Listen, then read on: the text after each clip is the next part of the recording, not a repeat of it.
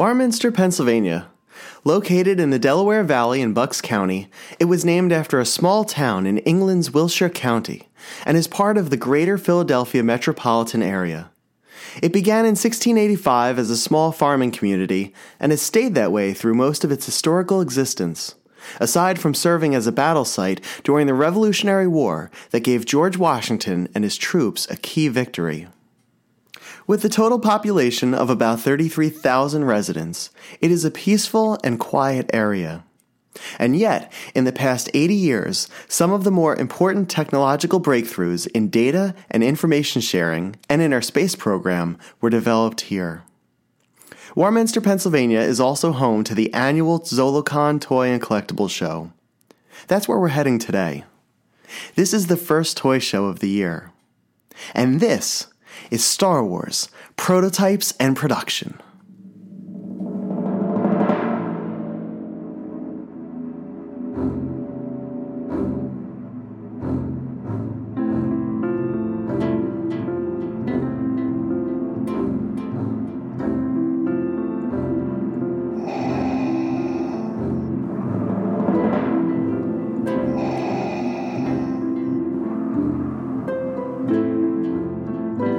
From Coruscant to Tatooine, and every planet in between, Star Wars, Prototypes and Production, with your host, David Quinn.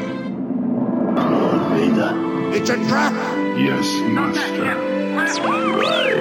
Whoa, we're gonna have company! Have to stand and fight. The more you tighten your grip, Tarkin, the more star systems will slip through your fingers. I want to learn the ways of the Force and become a Jedi like my father. The Force will be with you, always. The show was about an hour from my house, so I left a little before 7 a.m. Saturday morning. It was definitely one of the colder days of the winter, and as my garage door opened like the hangar scene in Hoth, a sharp, bitter wind hit me in the face. I zipped my jacket up as high as it would go, put my sunglasses on, and got into my car. The sun was just coming up, and there was a haze over the road in front of me. Traveling through Pennsylvania is a trip I always enjoy. A friend of mine complains that it's monotonous, but I find a sense of tranquility in those long stretches of straight roads. Instead of focusing heavily on the directions and on the turn-by-turn navigating, I can relax and listen to a podcast episode. There are certain podcasts I save for trips like this, and Sky Payne and Stephen B. Danley's The Vintage Pod is a great example. I put on the latest episode, and as the opening music played, the hectic pace of the previous week dissipated, and it finally hit me. A new year of toy show trips is beginning. I'm going to ZoloCon.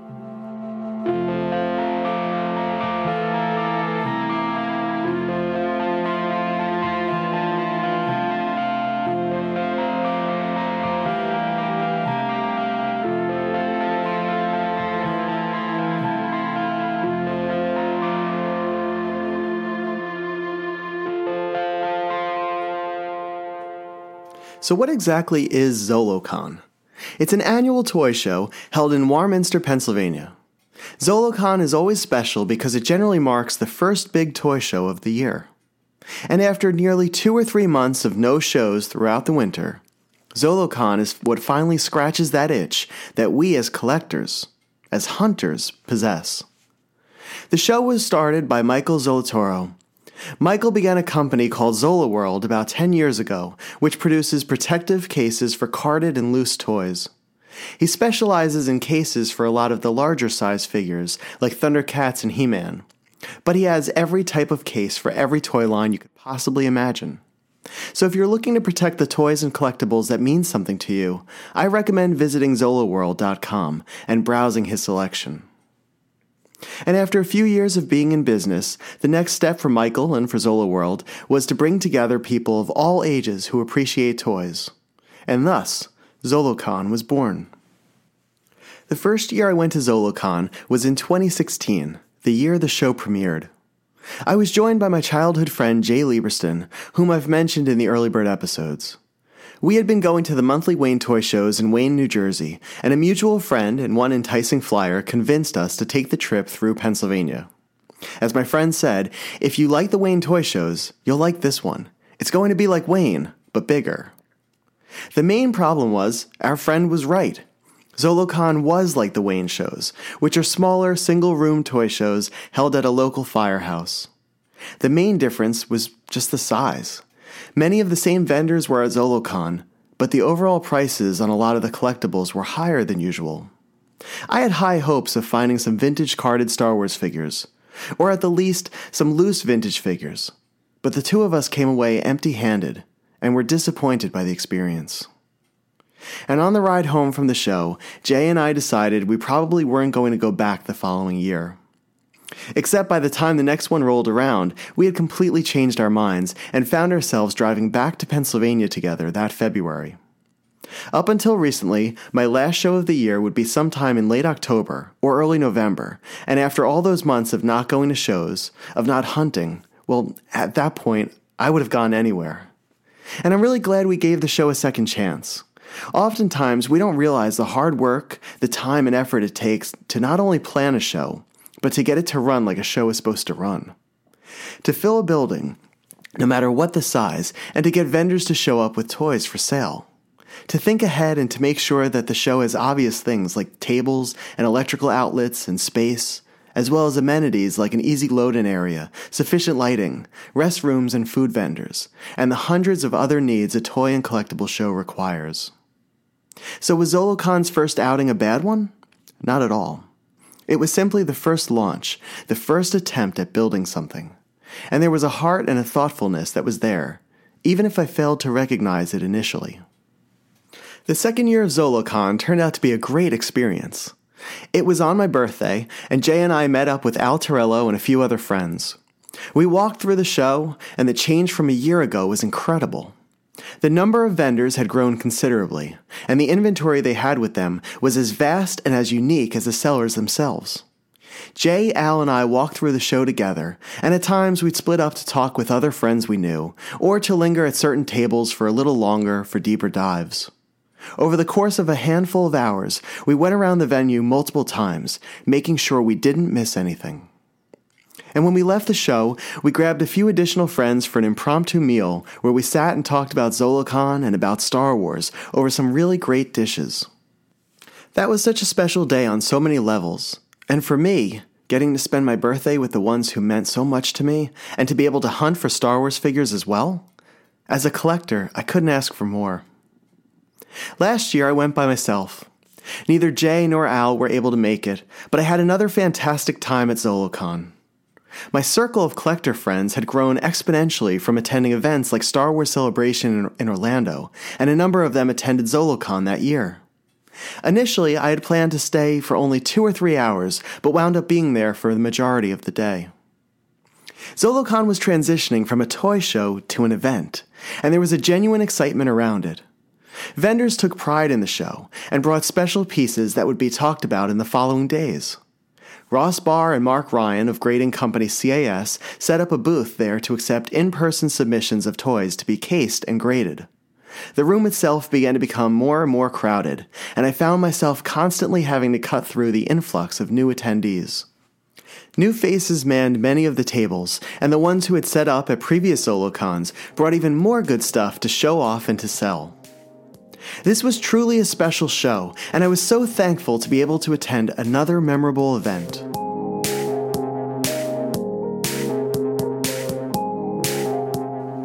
That year at ZoloCon was also the first time I had mentioned to anybody that I was going to do a podcast.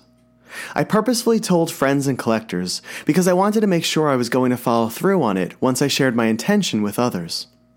I also wanted to see what the people I cared about and often admired thought about the idea. The response touched my heart. Each friend not only encouraged me to do it, but offered to be interviewed and to help out and discuss the toys we loved without ever hearing an episode first. There was no hesitation, no skepticism, just constant echoes of friendship. And that was the day the podcast became a reality for me, and it happened at ZoloCon. In the afternoon, fellow collector Robin Bokra, who I affectionately call my space sister, joined me. She and I walked around the show like kids, bouncing from table to table, gawking at some of the rarer and underappreciated Star Wars items. We spoke with friends and vendors, making new friends as we went along, and picking up cool pieces for our respective collections when we couldn't pass them up. One of my favorite moments from that day was at the table of a mutual friend named Art.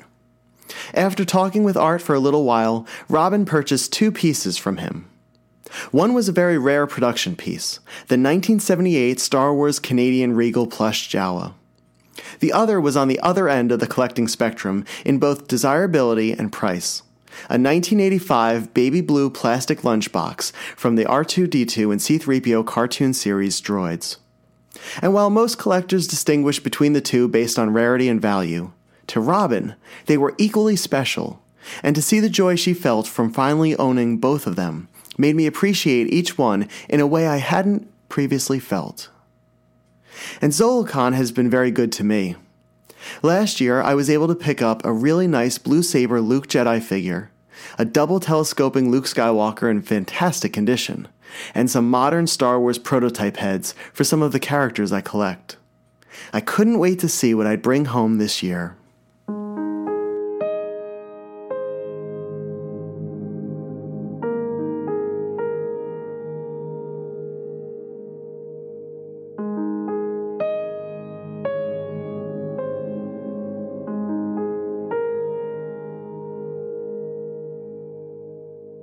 I arrived around 8 a.m., just as the show was opening. I had purchased a VIP ticket in advance, which allows ticket holders to shop the show an hour early, before the general attendees would enter at 9 a.m. I opted to leave my coat in the car, since conventions like this tend to get rather warm and crowded as they begin to fill up. However, by the time I reached the front of the building, my hands and face were numb from the cold, and I was shivering. As cold as it was, I didn't care. I stopped as I approached the venue to take the entire scene in, just for a handful of seconds. I recalled memories past from the event, like standing outside with friends when the weather was a little warmer, or the excitement of going in each time, not knowing what I'd find, and other personal moments that I will forever connect with the Fuge. Yes, that's what the building is called. Originally known as the Johnsville Centrifuge, the name was shortened to the Fuge a few years ago when it became an event center. But it was so much more. Here's the story behind the Fuge and what makes this Warminster building so special. From 1946 to 1996, the U.S. Navy operated 31 developmental laboratories in Warminster. The labs were responsible for some crucial advances in the technologies we use today, like the black box flight data recorder used by airlines, satellite GPS technology, and photosensitive lenses. The laboratories were responsible for generating over 50 patents annually. In 1949, the Aviation Medical Acceleration Laboratory, otherwise known as AMAL, premiered the Johnsville Centrifuge. It was truly a marvel. Inside the 3-story-high circular room, the centrifuge consisted of a 50-foot-long arm connected to a 180-ton, 4,000-horsepower motor in the center of the room. At the other end of the arm was a gondola, a capsule that would house pilots, or later astronauts, and the motor would spin the arm in a circle around the room at an incredible 178 miles per hour. This simulated the zero G-force that astronauts like John Glenn, Neil Armstrong, and Buzz Aldrin would experience in space. The centrifuge ran until 2005, and since then has served as a museum about spaceflight, and more recently as an event center that hosts banquets, weddings, and the ZoloCon toy show. But if you're like me, you're probably asking yourself, why was a small town in Pennsylvania home to the largest centrifuge of its time? The answer is a logical one: stability. In order to run something as powerful as a centrifuge, the ground it was built upon needed to be able to support it. When asked about the centrifuge's location, Mike McGuire, president of the Johnsville Centrifuge and Science Museum, said, "This is the most stable piece of land in all of North America. 98% bedrock. That's why the machine is here." And that's where we are today, on the most stable pieces of land in North America, in front of a building responsible for not only getting us into space, but for helping us to return back to Earth. And while it served its time as the Johnsville Centrifuge, it is now known simply as the Fuge. Flight deck is manned and ready. 5, 4, 3, 2, 1, mark.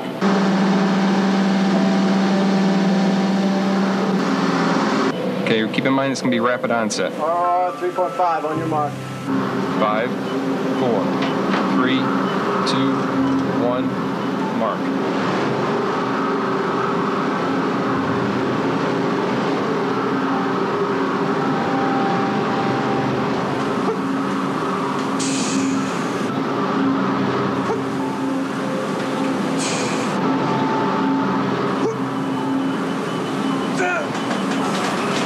Good job.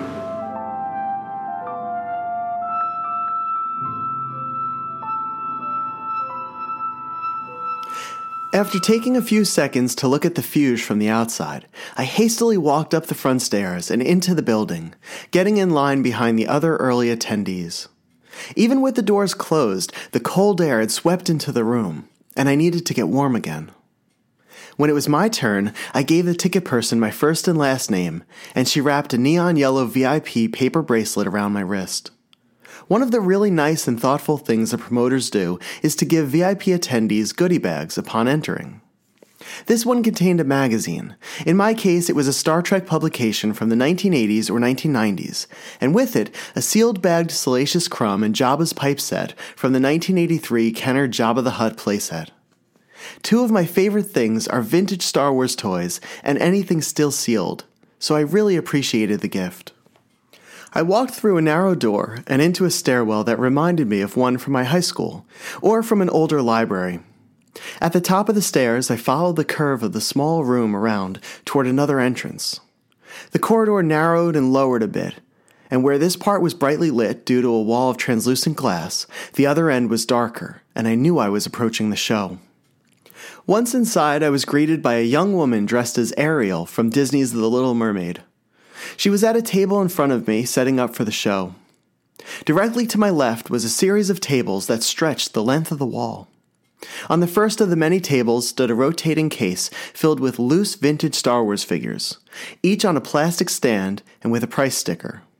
I saw common figures like Walrusman and Squidhead, and some of the rarer, more desirable ones like the Power of the Force's R2-D2 with a pop-up lightsaber. There was a large boxed modern Millennium Falcon behind the tables, and in a glass case closest to me were some of the Knickerbocker Lord of the Rings figures.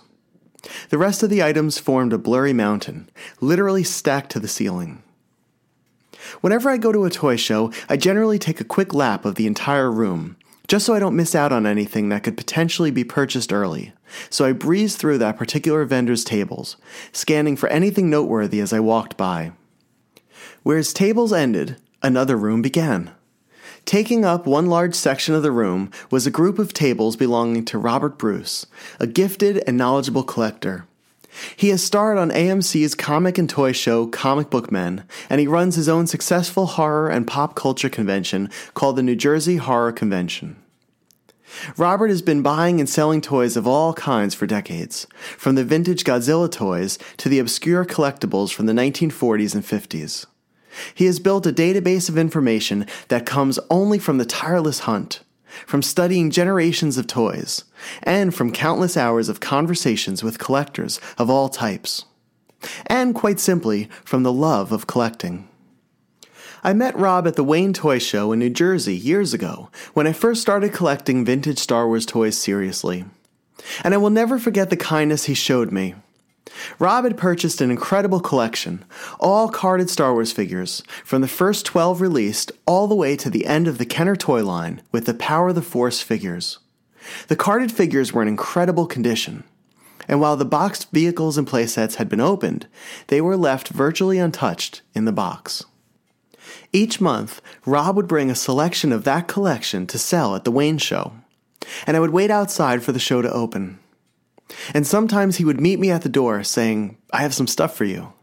And he'd walk me in with him and would pull back a sheet he had over one of his glass cases to reveal 7, 10, sometimes 20 carded vintage Star Wars figures.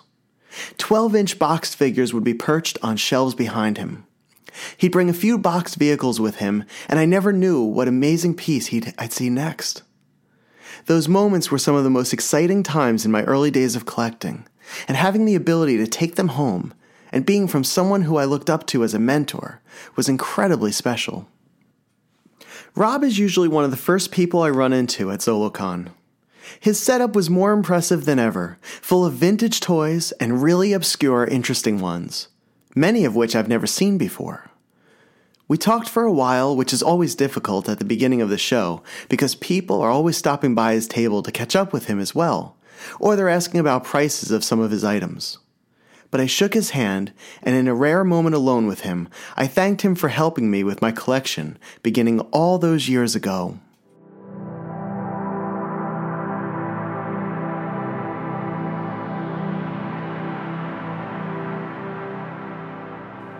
As I continued to move through the room, I ran into a friend.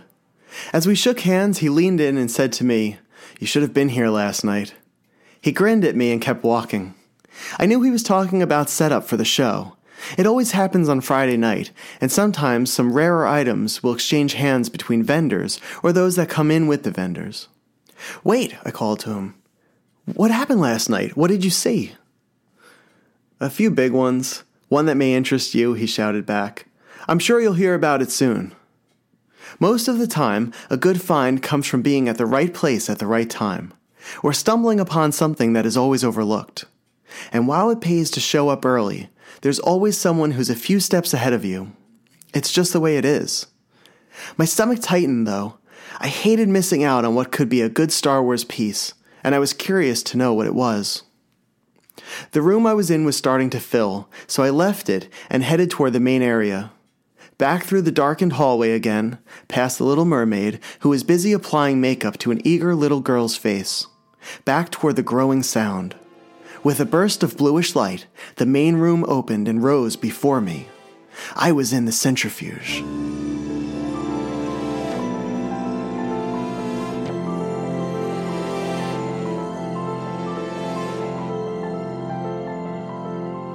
No matter how many times I've visited the centrifuge for these toy shows, the size of the room always shocks me.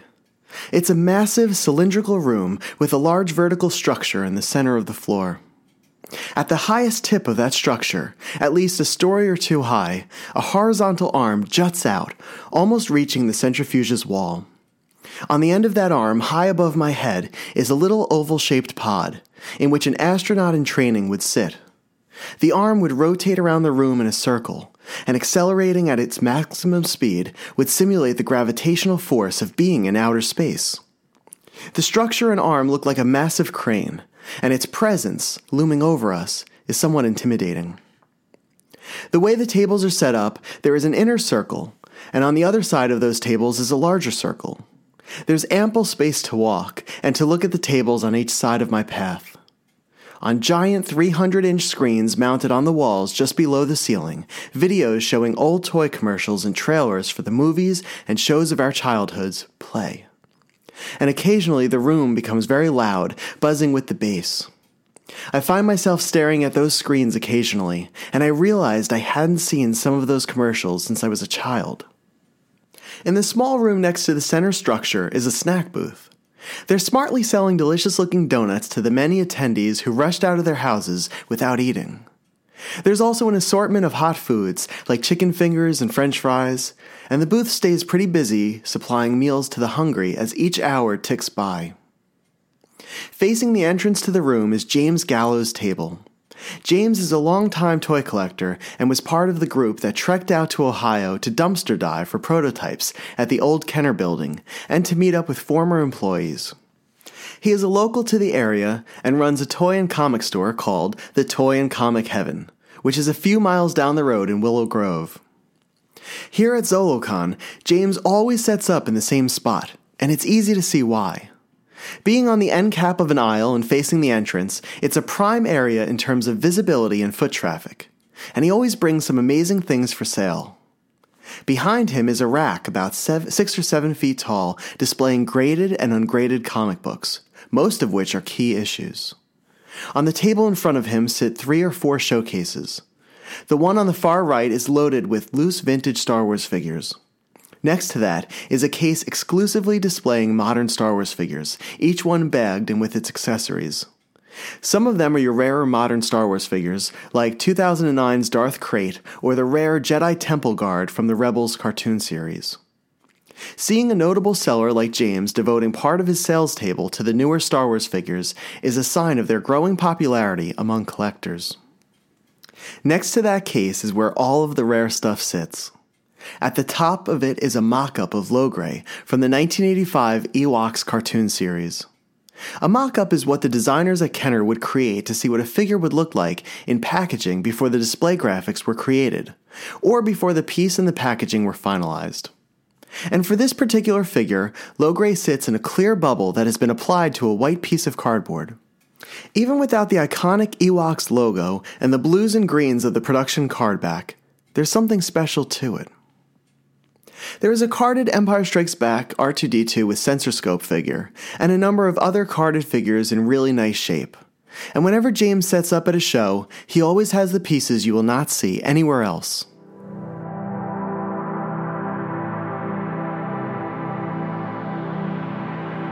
While I was looking at James's collection, I witnessed a gentleman named Rich purchasing a pretty special comic from him.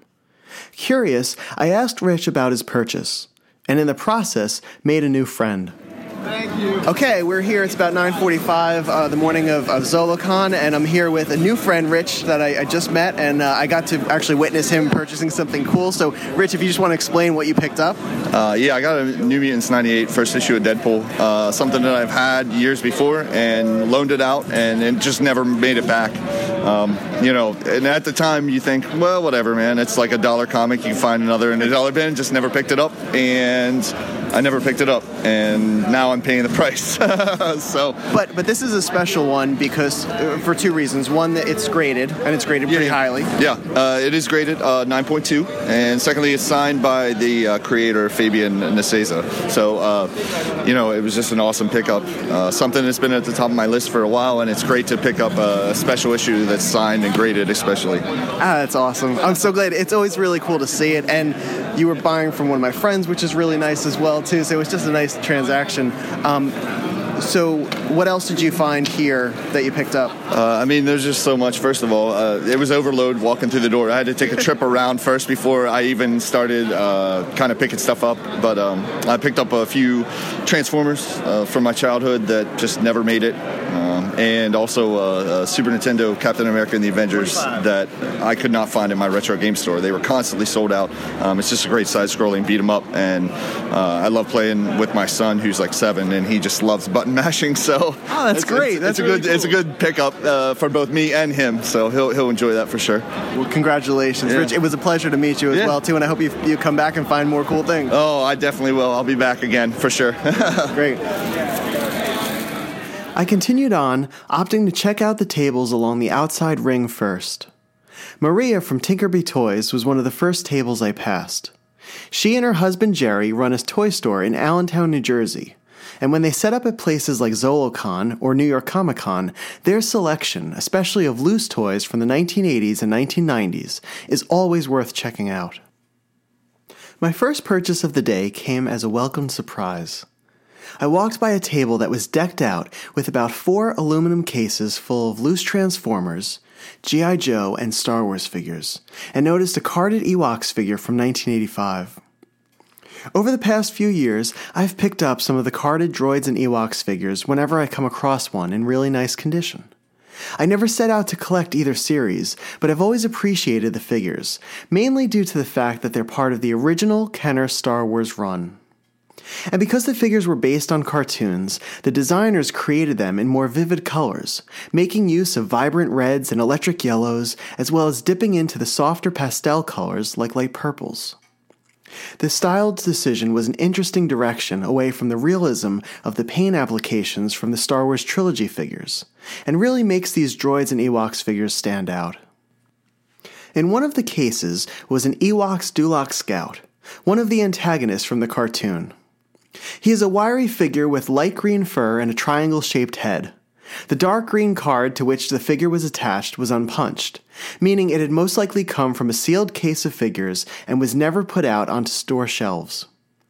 The punch is the hole in the top center of the card, usually covered by a foldable tab of the cardboard backing, which would either bend or break off when a store employee would hang the carded figure on a metal hanger in the action figure section of the toy aisle.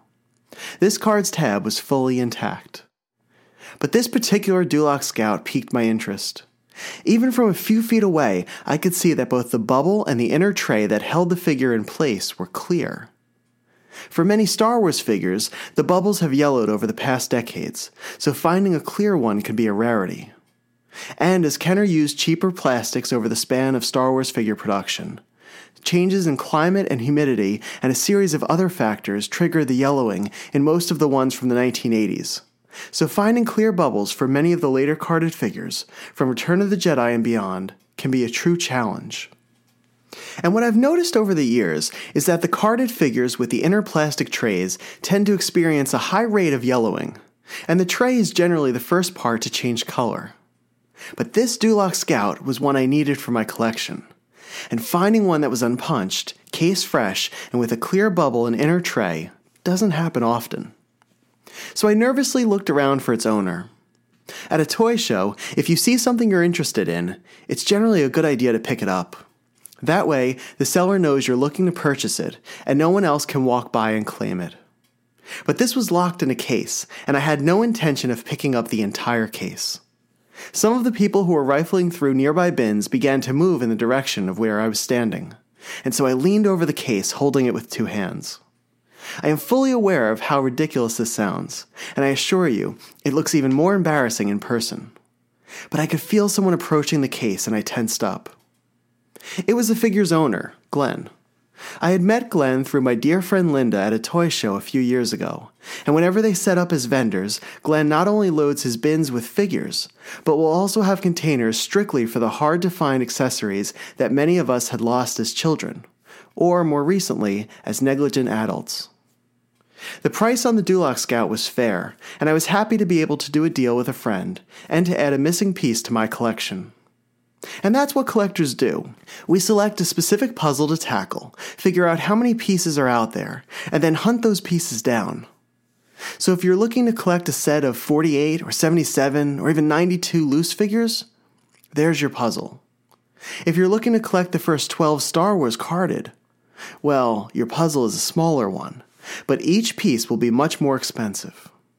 But regardless of what we choose, the desire to check off every box on the list becomes the mission. And that's the fun of collecting. Sometimes we start out with a plan, and sometimes a puzzle box winds up in our lap.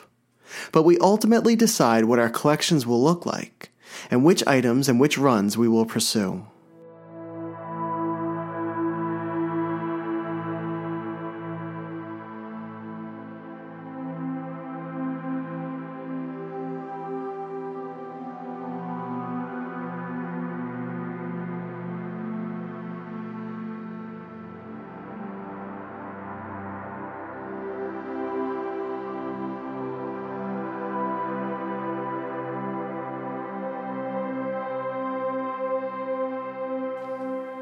After taking a trip around the main loop, I decided to head upstairs. If I remember correctly, the upstairs room wasn't even open the first year of ZoloCon. I followed a narrow set of wooden stairs up to the second level. And once you reach the top of the stairs, you're face to face with a gondola that's connected to the arm of the centrifuge. It's a little pod shaped like an eyeball, and it reminds me of something from a 1950s sci-fi movie. The upper half is a weathered white, and the bottom half is in a darker gray. The front hatch is raised, allowing visitors to peer into the gondola, and there isn't much room in there. It appears to be large enough to fit one person, and I can't imagine the courage it took to get inside of it, knowing you would be spinning around the room at 175 miles an hour. In a corridor next to the staircase was a computer room. This little alcove was home to a massive computer system, complete with monitors, microphones, and printouts. I assume this is where the scientists worked from, recording data from the centrifuge experiments and communicating with the passenger inside the gondola. I took a photo of it, as it's rare to see something from decades past so perfectly preserved. Walking past the computer area, I entered a large room filled with more tables. The sun shone through some of the windows off to my right, but other than that, it was dimly lit. In a corner was a gentleman with a number of cardboard boxes filled with modern carded Star Wars figures. Next to him was Ryan Bauer. Ryan and I met at a toy show a few years back, and our friendship began as most do at these shows, where you see each other once, and maybe talk for a bit, and then you see one another again at the next show, and then at the next show, and the show after that, and then in another state. And somewhere along the way, often without consciously realizing it, you become friends. And that's a great thing. And Ryan is a great guy. I know he was setting up the night before, and I have a feeling I know where the piece went that my friend mentioned earlier, so I decided to stop by his table to catch up for a bit and to see if he knew anything about it. When I approached Ryan's table, we shook hands, hugged, and he said to me, "Did you hear about what was here last night?" I told him someone had mentioned it, but I wasn't sure exactly what it was. And while Ryan didn't purchase it, he was able to take a few photos of it at the seller's table, so he pulled out his phone and he showed them to me. It was the Star Wars X-Wing Aces target game, the same one I had the chance to play at the Lemkel House during the Cincinnati trip. And while it was pretty rare to find it complete and in the box, it was what was on the outside of the box that made this one unique. I'll let Ryan explain. Yes, David, my name is Ryan. I run a small little business. I remember that vintage and antique toys. Kind of sell from A to Z, anything people like. And you had mentioned to me today that you had just picked up something really special, something that you don't usually see. What's that? Well, it is...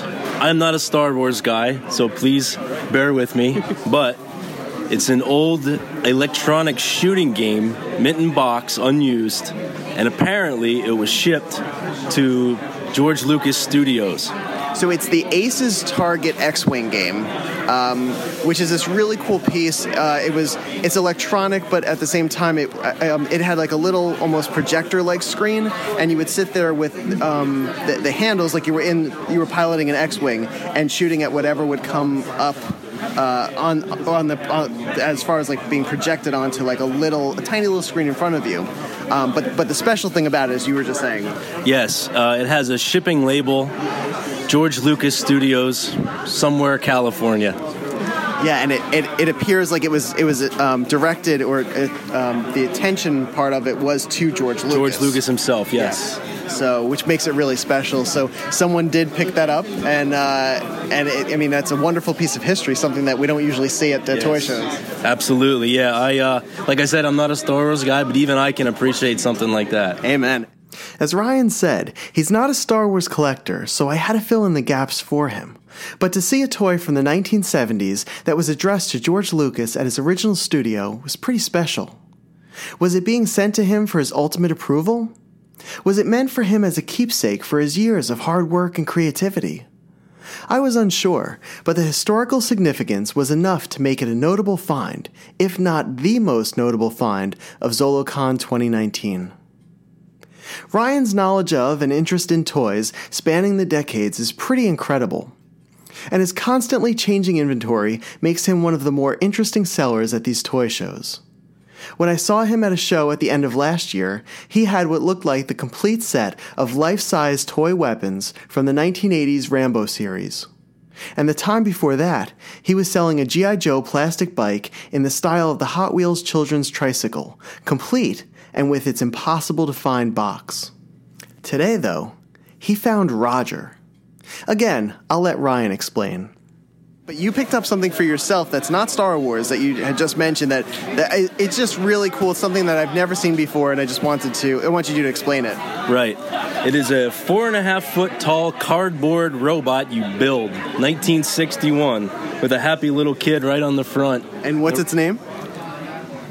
Giant Playmate Roger Robot. Yeah, and it's really cool looking because it looks like, I guess it's out of cardboard, right? Yes, sir. And then the arms and legs almost look like some sort of kind of crumpled paper, almost like one of those crappy IKEA lamps.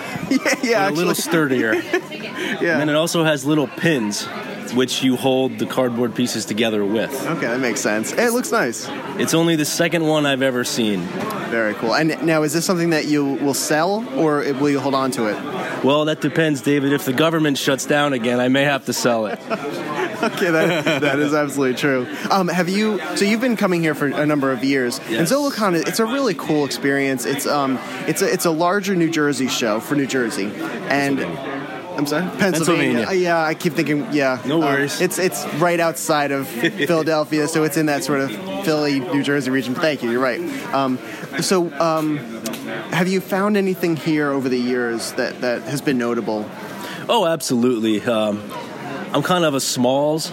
I like the small scores, the rare, weird stuff. Mm-hmm. Last year, especially, I found 3 carded Definitely dinosaurs, which anybody from the 80s probably remembers them. They were 3.5-inch little cavemen, and they came in a 2-pack from Fisher-Price or Play School.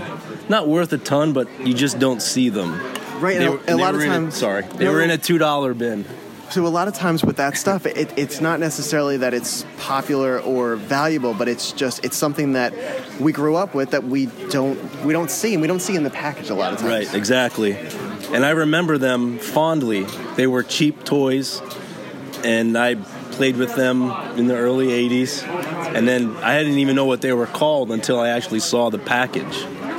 Oh, I did that, I think, with Fiddlesticks. I had Fiddlesticks growing up. Oh, yeah. And I had, it was like a Marvel comic set with Hulk and Spider-Man and Batman. Yeah. And I had never seen the box, and I was at a show with my mom, and she was like, I think you had that, and she wound up buying it for me, which was really cool. Yep, I know that piece well. Yeah. Very cool. Well, thank you very much. This was very kind of you to take the time out. And are you enjoying the show so far? Is it a good show? Oh, yeah, absolutely. One of my favorites. Definitely the coolest venue, by far. Yeah, I mean, I don't think there are very many other places that are in the middle of a centrifuge. No, probably zero. Yeah. Well, I hope you sell everything on your table today. And what kind of stuff do you have, just to give people who are listening an idea? Well, actually, that's ironic, because I want to sell all my stuff, too. But I kind of brought mainly knockoffs, a lot of Power Ranger stuff. When you say knockoffs, what do you mean? Well, a knockoff is what you would probably find in Chinatown or at the dollar store. You know, not everybody in the 80s or even today can afford a new toy like a Ninja Turtle, but you could afford a Karate Hero. Which is essentially a Ninja Turtle, but just maybe a different colors, different sculpt. Yeah. Yeah, okay. Yeah. Very cool. Yeah. Okay, so I hope you sell all this. Now, you'll be here today and tomorrow? I will. Okay. Best of luck to you, Ryan. Thanks so much. I headed back to the main show floor and ran into Mike Mensinger. Mike has been collecting for decades and has contributed to the website, the Star Wars Collector's Archive. I love talking to Mike. Besides being one of the nicest guys in the hobby, he has a deep understanding of the production process of toys, and a deeper love and appreciation of the toys themselves. We hadn't seen each other since the Cincinnati Toy Show in the late fall of last year, so it was nice to be in the same room again. And as we walked around the outer rim of the tables, we had a chance to catch up a bit. All right, I'm here with a good buddy of mine, Mike Mensinger, and he is somebody that I always see at these shows, and we kind of walk around and talk and look at stuff together. And Mike, so far, what do you think of this one? Oh, it's awesome. It's pretty packed and good selection of vintage and modern, and it's been a good time. That's great. Yeah, and have you found anything today? Not myself for my collection, but I mean, kind of just one of the things is really just walking around the show and hanging out with and talking to people like yourself. And I actually met a guy that I've known online for probably 19 or 20 years, never met in person, and talked to him for about an hour. Never met him in person. Oh my God, that's fantastic. Yeah. So really, for me, it's a social aspect. But I mean, I've been seeing a bunch of people carrying stuff around that they bought, and it seems to be a good show. Have you ever seen anything here that, even if you didn't purchase it or weren't interested in it for your own collection, something that just really stuck out to you that, you know, maybe makes this show stand out? Yeah, actually, there's a dealer that I used to deal with before I could drive. He had it's a Superpowers comic art page. It's a page. It's Kirby they would have light boxed it. This guy, Greg Theakston, did the inking, and he would... what do you mean light box it? He would basically take Kirby pencils and basically trace the pencils to do the inking. So the end result is you end up with a comic art page that doesn't have pencils under the inks. It's just ink only. But so that was one cool piece that I saw today. So I saw that. I think he was asking like $1,000 for it. Is that? Yeah, that's right. Mm-hmm. I thought it was a Superpowers comic that came with the figures, but it's not. It's the regular comic series, right? Yeah, it's from the mini miniseries. Yep. It's just a really cool piece, too, because it's something that you don't expect to see at the show, which is nice. And we have a number of friends here who set up and everything, and sometimes some people bring some really great stuff. Oh, yeah, definitely. People like Pete LaRose, James Gallo, they've all got quality merchandise at the shops. Those are guys that are kind of newer to the hobby, right? They haven't been. Yeah, we've all been around the block for a while at this point. Yeah, that's cool. Have you ever done any of like the cosplay stuff, like where you dress up? No, I'm a collecting only guy. Much respect to the people that do that, but that's just not my thing. I figured, but I just thought, just in case, like there's that one time where you're like, yeah, I am going to put on the Wonder Woman costume. No. I think the most you'd get me in was maybe a Star Wars t-shirt or something. All right, so what does the rest of your day look like then? Well, I've been walking around here since about 7:30, so I think pretty soon the rest of my day is going to look like an hour drive back to Delaware and calling it. Sounds very good. Yeah, I might be joining you on the way to New Jersey. So, well, thank you for taking the time out to talk. This was fun. Yeah, no problem. Thanks for having me on. The Kirby that Mike mentioned is Jack King Kirby, the famous Marvel Comics artist. Kirby's art is responsible for defining many of Marvel's Silver Age properties, like the Avengers, the Fantastic Four, Black Panther, Hulk, Thor, and even Iron Man. Kirby left Marvel to work at DC Comics for 4 years, from 1971 to 1975, before returning to Marvel. So to see his work on a DC property like the Superpowers comic was pretty unique.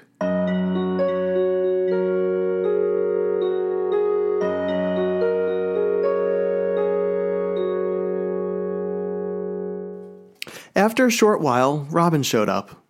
When I found her, she was at a table, inspecting row after row of Star Wars figures in an oversized aluminum case. We bounced from table to table, rummaging through containers of loose figures and comparing our thoughts on the carded Star Wars figures in front of us. At this point, though, it was around lunchtime, and the two of us were very hungry, so we decided to leave ZoloCon for a bit and get lunch together. As we were approaching the show floor's exit, Robin, who was on a roll hunting loose Star Wars figures, noticed a few in a rotating case on the table I first saw when I came in. In addition to the pop-up Saber R2-D2, there were quite a few from Star Wars, Empire Strikes Back, and Return of the Jedi. She darted over to the case out of instinct, and after looking through it for a minute, she asked the gentleman behind the table if she could look at a few of them. While he searched for the right key to open the case, I walked around the far end of his table, where he had an array of toys stashed up against the wall. Earlier, I had scanned his table for anything notable, but this time, something big caught my eye. I don't know if I had missed it before, or if he put it out later. It was the rare Defend Camino 3-pack set from the Clone Wars cartoon series. In the thin rectangular blue box with a clear plastic window in the front were 2 clone troopers named Echo and Fives, and the third figure was a clone ARC commander named Blitz. Blitz was one of the rarest Clone Wars figures in the line, and while Echo and Fives had been previously released on individual card backs, these figures were completely different versions. As a huge fan of the Clone Wars, I've wanted to purchase this set for a while, but its value had skyrocketed in the past year or so. I introduced myself to the seller, and holding up the Clone Wars set, I asked him the price. He gave me a wave, said his name was Paul, and called out his price from the other side of the table. The price he gave me was certainly fair, and I knew I wanted it. We went back and forth briefly before agreeing on a price that worked for the both of us. The whole thing happened so fast, but it wasn't until I had handed Paul the money for it and we shook hands that I realized I had just added a sought-after Clone Wars set to my collection.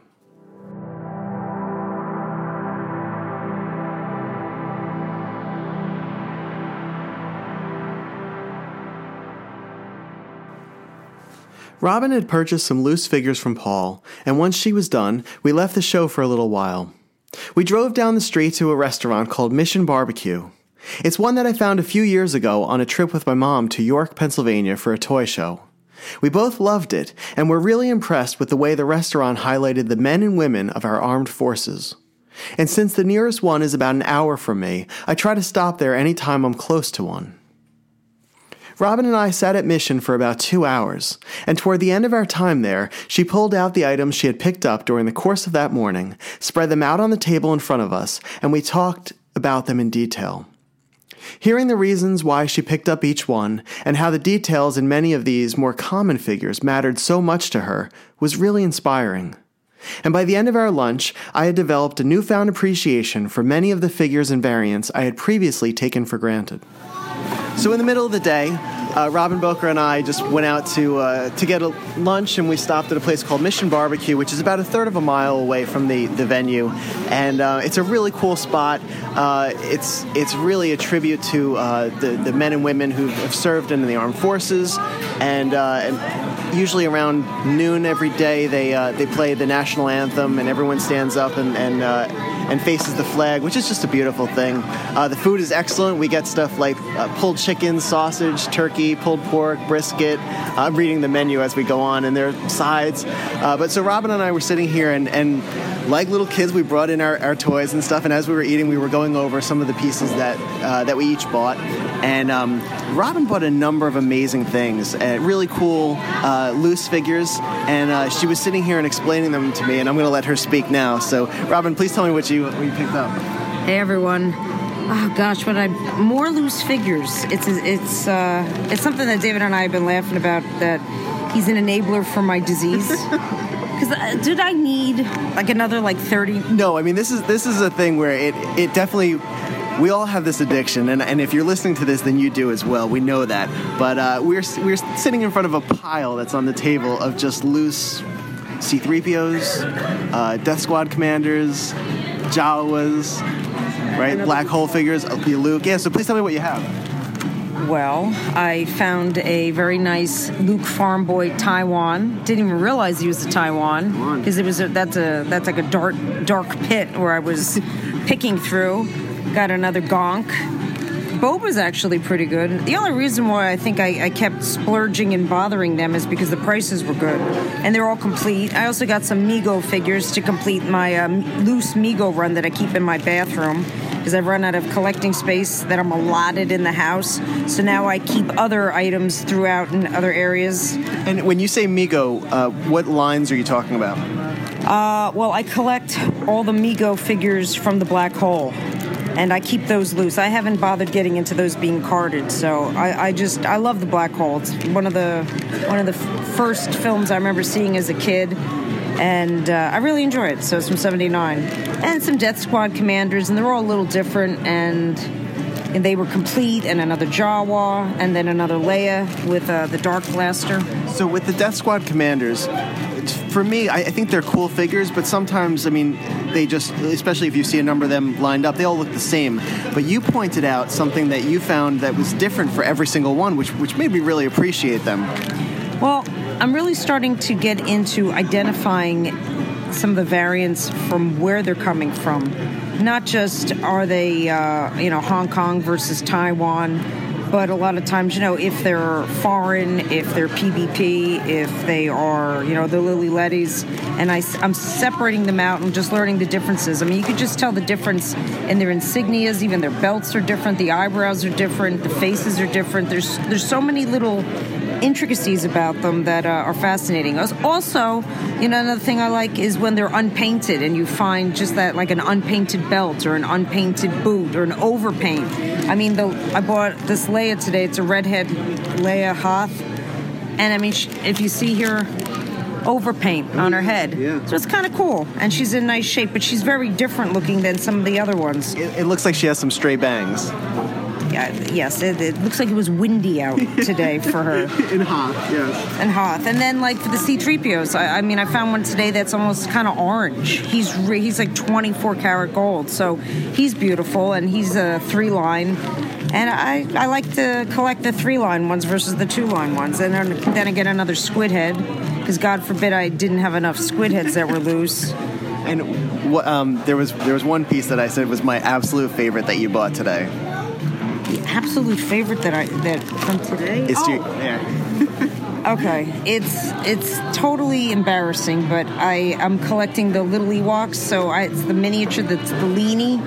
So these are the plush stuffed Ewoks that are maybe about 6 inches tall? Yeah, I guess this was about an 8-incher. Very nice, but the tag is perfect. This one is just so flat, and the expression on the face is absolutely so. It's deplorable. This thing actually looks like it's been in like a seat cushion, like it's been hidden, like lost in a couch. I mean, really, like his face is completely flat. The hair on the entire body is totally matted, but he's adorable. He's just really cute. He looks angry. So I'm gonna go home and take a brush and kind of fluff it up a little bit and try to give it another life. Maybe take a tennis ball, put him in the dryer, and just let it roll around until it's fluffy. Because then no, I can't. The tag is perfect, so I can't do that. However, that is actually a very good idea. And then I got something really cool, which I didn't have. It's an R2-D2 shampoo, and it's perfect. I mean, it's still in the cellophane, and it's really nice. It's from 81. It still has the tag of Star Wars on it, even though it's from 81, so it's prior to the ESB line coming out, but pretty cool. Yeah, and while we were eating, we were commenting how brand new it looks, especially being in the original shrink wrap and everything too. But the shampoo bottles are really nice. They remind me of the Sigma ones. In fact, when the guy who sold it to Robin picked it up, I thought it was a Sigma statue. But it's a really nice job, and the paint's pretty cool on it. The only thing is the head is painted, and the rest of the body is not. No, it just, they only cared about the cap. The head screws off, and that's the cap. And then the rest of it is just an unpainted. And the soap is still there, so, I'm not opening it. But if I had multitudes of them, I would for giggles. I probably would open one up and do a bubble bath with it just for old time's sake, if I had multitudes of them. I have a feeling somebody's going to go home and deep shampoo, right? No, this one is going in my R2 Focus because it's just perfect. So I'm happy to have them. So a good day overall? Fabulous day. It's always a great show coming out here to ZoloCon. If I worked for them, I could promote it. I always leave with bags of stuff. Nothing carded this time, and I'm cool with that. No, yeah, it's a special one. I'm so glad we got to do this. Yeah. Well, thank you for joining me for lunch today. This was awesome. Thanks, David. When we returned to ZoloCon, Robin continued to walk the show floor, looking for items she might have missed before lunch.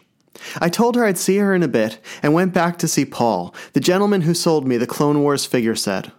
It was one of the rare quiet moments for him, and in the downtime, we talked about the items he brought to sell, his remarkable toy store, and why ZoloCon meant so much to him. I'm here with Paul, and the show is kind of quieted down a little bit, which is nice, and we've got a little breathing room. And I met Paul earlier. I had purchased a 3-pack of the Clone Wars series from him, a piece that I've been looking for a while. And Paul was very gracious, and we worked out a good price and everything. And it's a piece that I just love, so I'm very happy to have it. And thank you, Paul. How are you today? You are very welcome. I'm doing excellent. All right. Excellent. And so you were mentioning to me before that you've done this show a few times, right? I've actually done the show with Mike since his early days when he was doing it in Willingboro, New Jersey. Mm-hmm. So I started with him there, and he is the only show that I do. I don't do any other show but Mike's show. Wow, that's fantastic. And that says a lot about Mike as well. Absolutely. He's a great guy. Mm-hmm. And I generally don't shut my store down because I'd rather be there with my customers. Mm-hmm. But all my customers know when February rolls around, I'm here in Bedminster. It's ZoloCon time. Yeah, they know. Yeah. They know. Okay, so you have a store. Where's your store located, and what's the name of it? We are in Parlin, New Jersey, and the name of the shop is Paul's Toy Room. Mm-hmm. Last year, 2017 and 18, we were voted best toy shop in Middlesex County. We've been in business for 12 years. Congratulations. That's awesome. Thank you very much.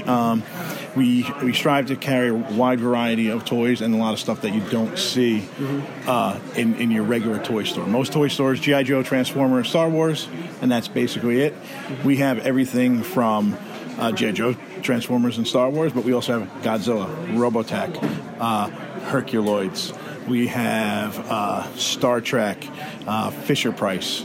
We have over 1,000 different custom minifigures. Oh, my gosh. So when you first walk in the store, you see 1,000 different minifigures. So it's everybody from all the superheroes up until Freddy, Jason. We do horror ones. We even have, Breaking Bad ones. We have Muhammad Ali. We have Rocky. We have Rambo. We have John McClane. So if you're looking for a custom minifigure as a nice gift, $5 and $10 is a nice little personal gift that you can give someone. Yeah. We do have over 40 ships and airplanes hanging from the ceiling, as well as play sets. And we tell everybody, if you come to our shop, it's worth the ride. A lot of different shops, say that. Yeah. It's worth the ride.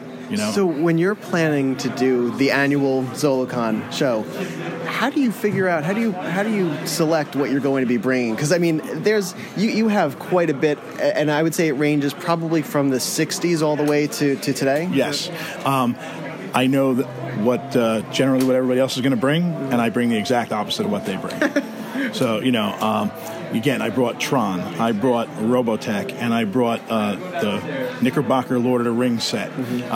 That in itself is such a rare set that people don't generally see it. Yeah. But we have that in the shop, and then we have the entire Matchbox Robotech collection, as well as the SDF-1 playset that is considered the #1 most sought after playset in history. So it's there in our shop. People have come from Montreal just to come down to see the shop.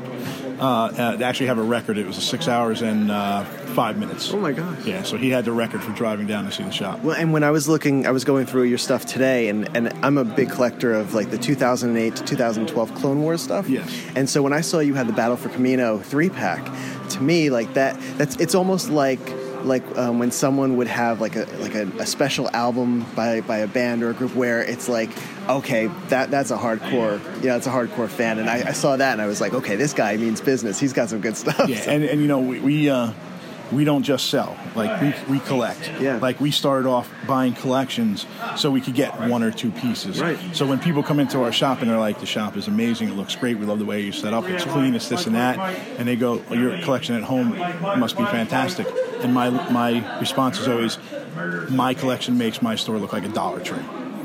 But that's my retirement. And that's perfect. Yeah. And what I do is I slowly bring in pieces. I know we have the Space 1999 Eagle here.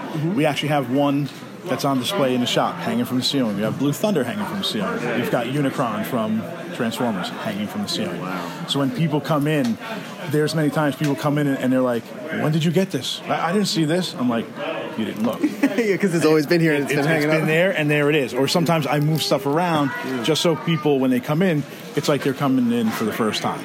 We always want to have that feeling of when people come, that it's a place they come, they hang. Most time people come in, they're minimally there for like an hour, just looking around. And then a lot of time I get, when my wife's out in the car, I have to, I got to hurry, I can't stay too long. Or I get, my wife let me come. Yeah. Here, take my money. Here, take my money. Yeah.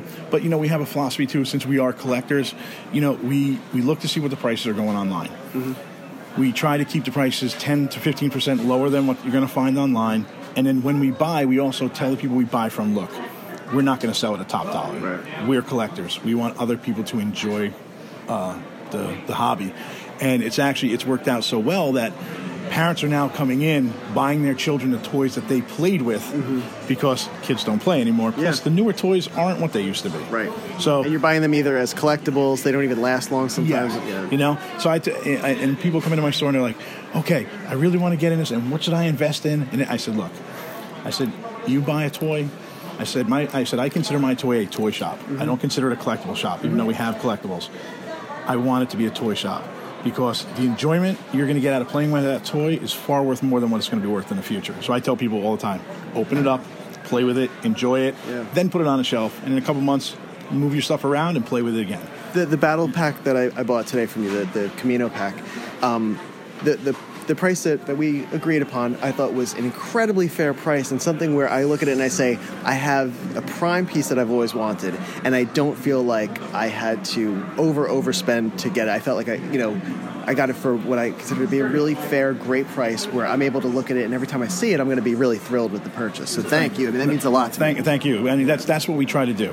I don't ever want anybody coming into my shop and having a bad feeling when they leave the shop. Yeah. Like I said, this is for fun. Yeah. And that's... If you're not having fun, it's not worth it. It's not worth it. I went around the corner today and people were selling replicas, and I bought a replica from Conan the Barbarian, and I was like, yeah, because my oldest son's name is Lance, after Lancelot. My youngest son, so he's 30. I have a 2.5-year at home. His name's Conan. So I have both the Conan swords. So I bought the little priest piece for him, because I'm a 15-year-old kid trapped in a 50 years old's body. Absolutely, that's the best part, right? Yeah, that's exactly the best part. So what were some, you've been doing this for a few years. What were some amazing pieces that you've seen sell here or for sale here, and then what were some pieces that you've brought and have sold that are really notable pieces? I have sold the early bird special set from Star Wars. Every time we have it, it sells here. And sells quickly. Most of the time, the dealers buy it from us because we do have the cheaper prices. Right. Most of the time, I've had dealers came up to us last year, bought a double telescoping Luke Skywalker, picked it up from me, paid $650 for it, and goes, I'm putting this on my table for $850. And I was like, well, I don't care what you do with it, and have at it, and I hope you sell it. Again, I try to get the stuff cheap to let it go. We've also, so much stuff that we bring really sells. I've sold Tron sets over and over again. Today we sold a Fort Max. Robotech stuff always goes. And again, the Robotech stuff I bring, not too many people see it. Though I was happy to see that other people had it today, and people are starting to enjoy it. Whenever we have Prime stuff and it's in a box, people scoop it up. Voltrons, we've always sold Voltron here if we have one. Indiana Jones, I had an Indiana Jones collection, everything except the wrench from the mechanic. I didn't even have it out on the table, and a guy came up and bought it, and he threw me an offer, which was a couple $100 at what I was going to put on it. Wow. And I was like, it's yours, take it. And that's really a win for both of you because you're getting beyond what you want without even asking for it. Yeah. And the guy he obviously wanted it so badly that he was willing to make you an offer before you even put it up. He said to me after he bought it, he goes, I just paid $400 less than I wanted to pay. I said, I'm happy for you. I said, I hope that you take the time to travel up to our store. I said, because you will enjoy it. It literally is, it's like walking through history when you come to my shop. And that's what I want. I want people to enjoy visiting the shop. I think it's reflected in your table as well too, because just taking a quick scan through everything, I can see almost every line that I grew up with, lines that existed way before me, and then now lines that I appreciate. Even like is it Super 7? I always get this. Yes. So it's the Super 7 like Breaking Bad stuff, and some of the more modern again Star Wars and even in some Indiana Jones stuff.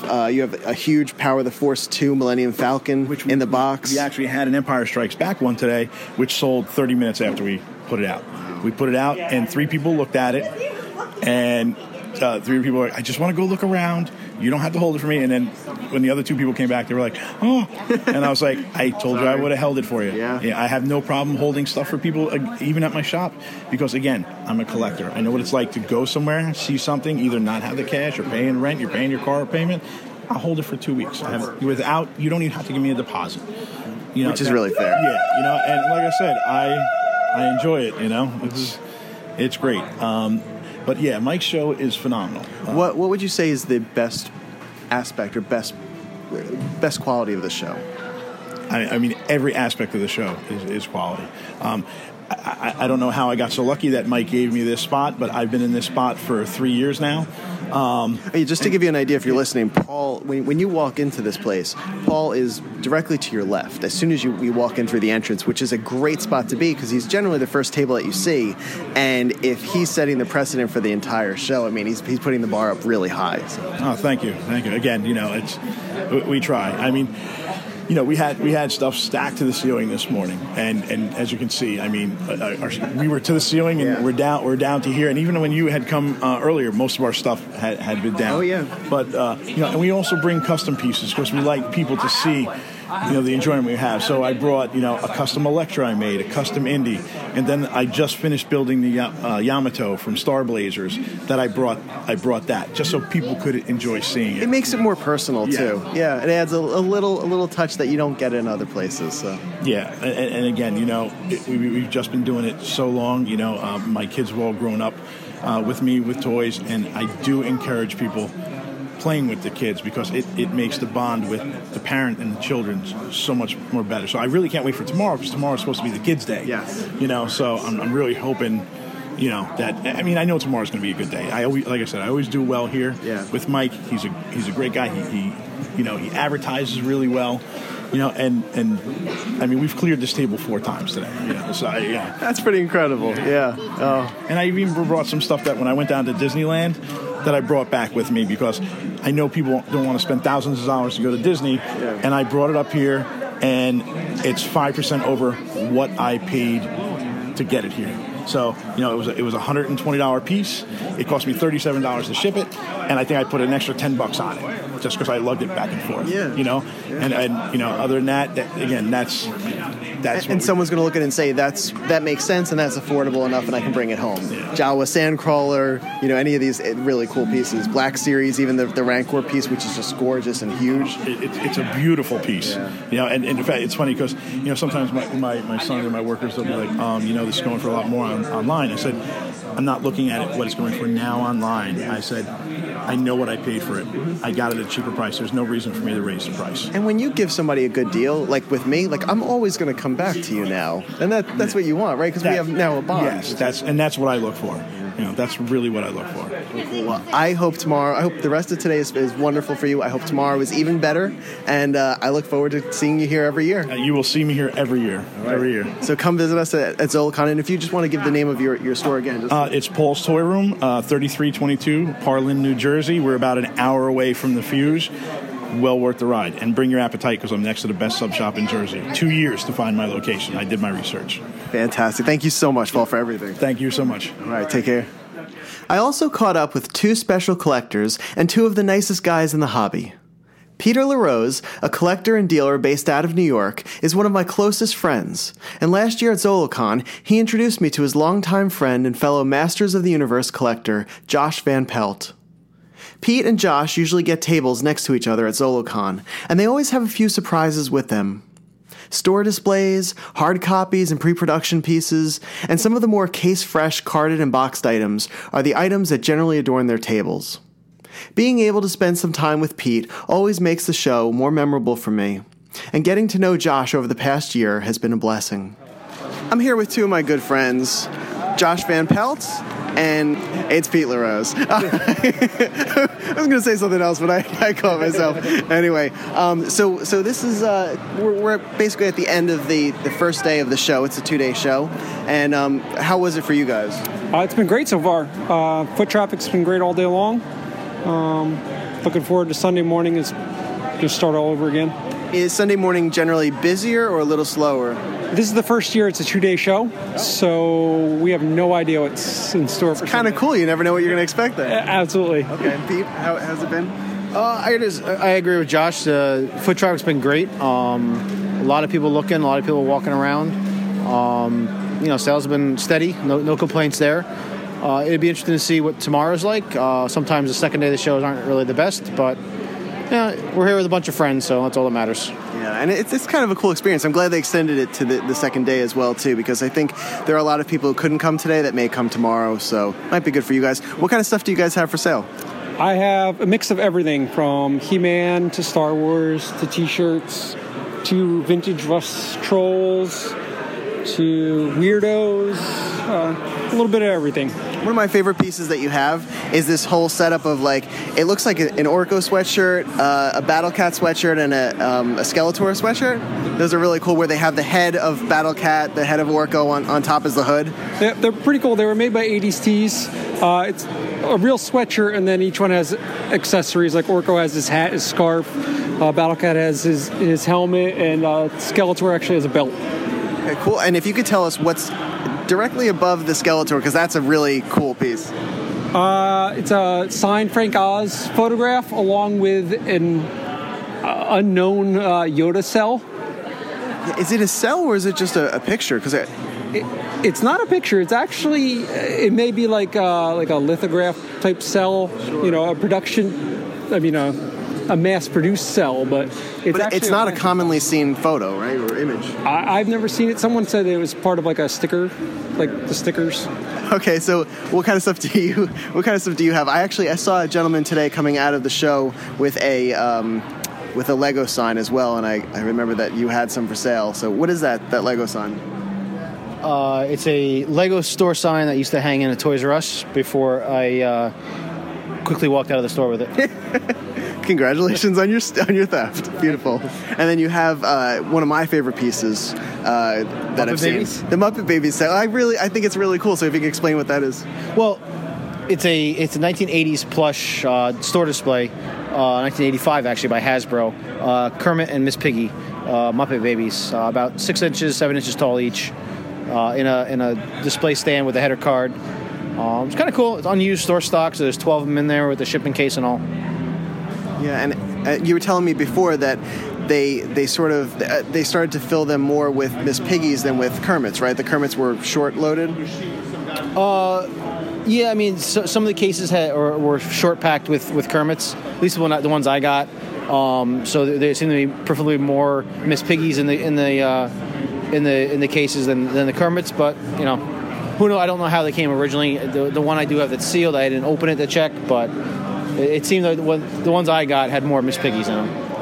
Yeah, and it's a cool display. So it looks like kind of something that you would see on a countertop, and then it has on the backing it has Miss Piggy and Kermit basically holding hands, and they're kind of sitting on what looks like a pillow or a bed. Yeah, and it has the Muppet Babies. Yeah, of course, it has the Muppet Babies logo in the center, and it's just a really sweet piece. But the figures are actually really well made. The Kermit's awesome. Yeah, no, they're for kids. They're Hasbro softies for younger kids. So they're made to be soft and adorable and squishy. So Josh, have you ever picked up anything really cool here, memorable, or have you sold anything really memorable here? I have purchased vintage He-Man figures, a couple variants. Selling wise, I usually bring just weird, odd things that I think people would be interested in, things that other people might not have, so that, you know, there's a different variety at the show. Yeah, your booth definitely stands out, and you have a Hot Wheels display which sits almost taller than anything else here, which is saying a lot. Yeah, I have a couple displays here, and I hope to sell them before the end of the show, so I don't have to bring them home. I hope you do too. Yeah, very cool. Pete, have you picked up anything either this time or last year or anything notable? Have you sold anything notable? This year, the only thing I bought were 4 New Kids on the Block dolls. For your collection, of course. Of course. I mean, they were brand new, unused, so they're mint, which is, you know, they won't stay that way.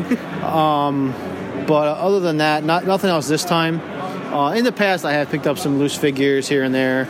Nothing like that, from what I remember, nothing crazy memorable. But you never know. Every show is a new experience. So, and we've seen things like prototypes pop up every so often, which is cool. There are some sellers here that have some kind of rarer pieces of Star Wars stuff as well too. Friends of ours. Oh yeah, there's definitely a lot of stuff. I personally didn't really bring anything high end to this show because I have a couple shows coming up in the next few months that I'm kind of holding back some merchandise for. But I kind of brought a lot just to kind of, I don't say blow out, but just kind of have, you know, $5, $10, $20 items just to hopefully it'll sell fairly quick. And they've been moving here and there. It takes a little bit to, you know, add up together, but it works. Making space. You have items that don't normally pop up, things like Spectra, which it looks like an offshoot of Barbie almost. It's actually more like it's a Barbie themed item. It's an offshoot of Gem from the 80s. So it was the kind of capitalizing on that. There's some oddball stuff. Yeah, there's that. Furfles, you have Furfles. I do carded Furfles with clear bubbles, which is a knockoff of a Wuzzles from back in the day. I have Skateboard Gang, Shadow Strikers, all by the original case. So there's a lot of miscellaneous stuff like that, but you know, it's those cheaper 80s and 90s toy lines that, you know, you don't have to go broke to pick up. But that are just as much fun to collect, so that's cool. Absolutely. Okay. Well, gentlemen, thank you very much. Josh, it was a pleasure to talk to you. Yes, thank you. And Pete, it was a pleasure to talk to you as well. Thank you, Dave. As the first day of ZoloCon was winding down, I stopped by the multi-table setup of Mike Romaglia and Steve Parry, two friends who buy and sell together and own a store called Time Warps Toys in Long Island, New York. Mike and Stevie were the ones who sold the box Star Wars X-Wing Aces target game that was addressed to George Lucas. Mike later told me that the Aces game came from Gary Kurtz, a film producer who worked closely with George Lucas from the beginning, and had produced Star Wars and The Empire Strikes Back, leaving before work began on The Return of the Jedi due to creative differences. So with this type of provenance, the piece was definitely the most special one to come out of ZoloCon this year. And needless to say, Mike and Stevie had a very good sales day, and as a result, they treated themselves to some wonderful Star Wars collectibles. So I'm here with Stevie and Mike, and they actually were just telling me that they have a new store and everything as well, too, which is great. But I see them every year at ZoloCon and then at some shows and stuff, and they always have the good stuff, and they always buy the good stuff as well, too. So gentlemen, what did you guys think of the show so far? It's been a great show. A lot of people coming in, buying, and, just it's overall a good show if you're a buyer and a seller, So, yeah. And what kind of stuff did you guys bring today? We brought a little bit of everything. I mean, we got vintage Star Wars up into new pops. We try to spread it around between vintage toys and new. Okay. And most people listening to this are big vintage Star Wars fans. So if you want to be specific on some of the stuff you have, I mean, we got vintage Star Wars, G.I. Joe, wrestlers from LJN, box G.I. Joes, box Star Wars, box Transformers. We try to cover it all. Your loose collection is incredible because it's literally a full case of just really high-end loose figures, beautiful quality. They all come with their weapons. We try to make sure it's always good quality, no repro crap. You know how people try to do it. Yeah. I purchased a double telescoping Luke from you guys last year, and it's one of my favorite pieces that I own. So, and I'm upset I sold it to Dave. I want them back. I want it back. But anyway, so how long have you guys been doing ZoloCon? This is, I think, our 4th year in a row. And to be honest with you, it's probably my favorite toy show. Unlike a lot of the cons, there's no signings with the, you don't got people just coming in for signatures and leaving. As a vendor and a buyer and collector myself, this is my favorite show. People are coming in specifically for toys, to buy toys, right? That's awesome. Yeah, it's a toy show. It's not a Comic Con where there's toys, but then half the people only come to get a signature or they won a lottery for a free toy. It's a toy show, and that's why I'm here. It's buying and selling. So as far as I've seen you guys sell stuff, as far as the buying, have either of you or both of you picked up anything really cool today? Have you found anything?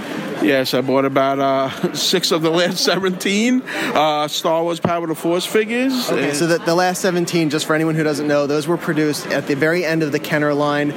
They're generally the last 17 figures, and some of them are the most expensive and the hardest ones to find, especially with their weapons. Yeah. So if you don't mind sharing, which ones did you pick up? I got a Yak Face. I got a graded AFA Lando, Calrissian, Barada, Evie, my favorite, Luke in the Sky, Stormtrooper, and what do we got? An A-Wing graded also. And Luke was graded, so I'm very happy, That's a pretty fantastic pickup. That usually takes people a few years to get, so. It takes me about 10 minutes, but just due to the show, it's a lot of people coming here, we're making money and we're giving it back, so, And that really says a lot for the show. Yeah. Absolutely. We have to treat ourselves once in a while. If you guys are putting in the work, but also, too, that's nice to know that if you can come here and you can sell enough stuff where you're able to treat yourself to something like this, and that Luke Stormtrooper is graded, so you know it comes with the right blaster, it comes with the right helmet. Yes, that's the main thing with this. It's always tough. Now I'm sure that, it's graded AFA and I'm happy, I don't have to worry about that. And the same thing for the A-Wing pilot, because a lot of times that blaster is really tough to get. Yes, same thing with the A-Wing, yes. Yes, indeed. Yep. And Stevie, what did you pick up?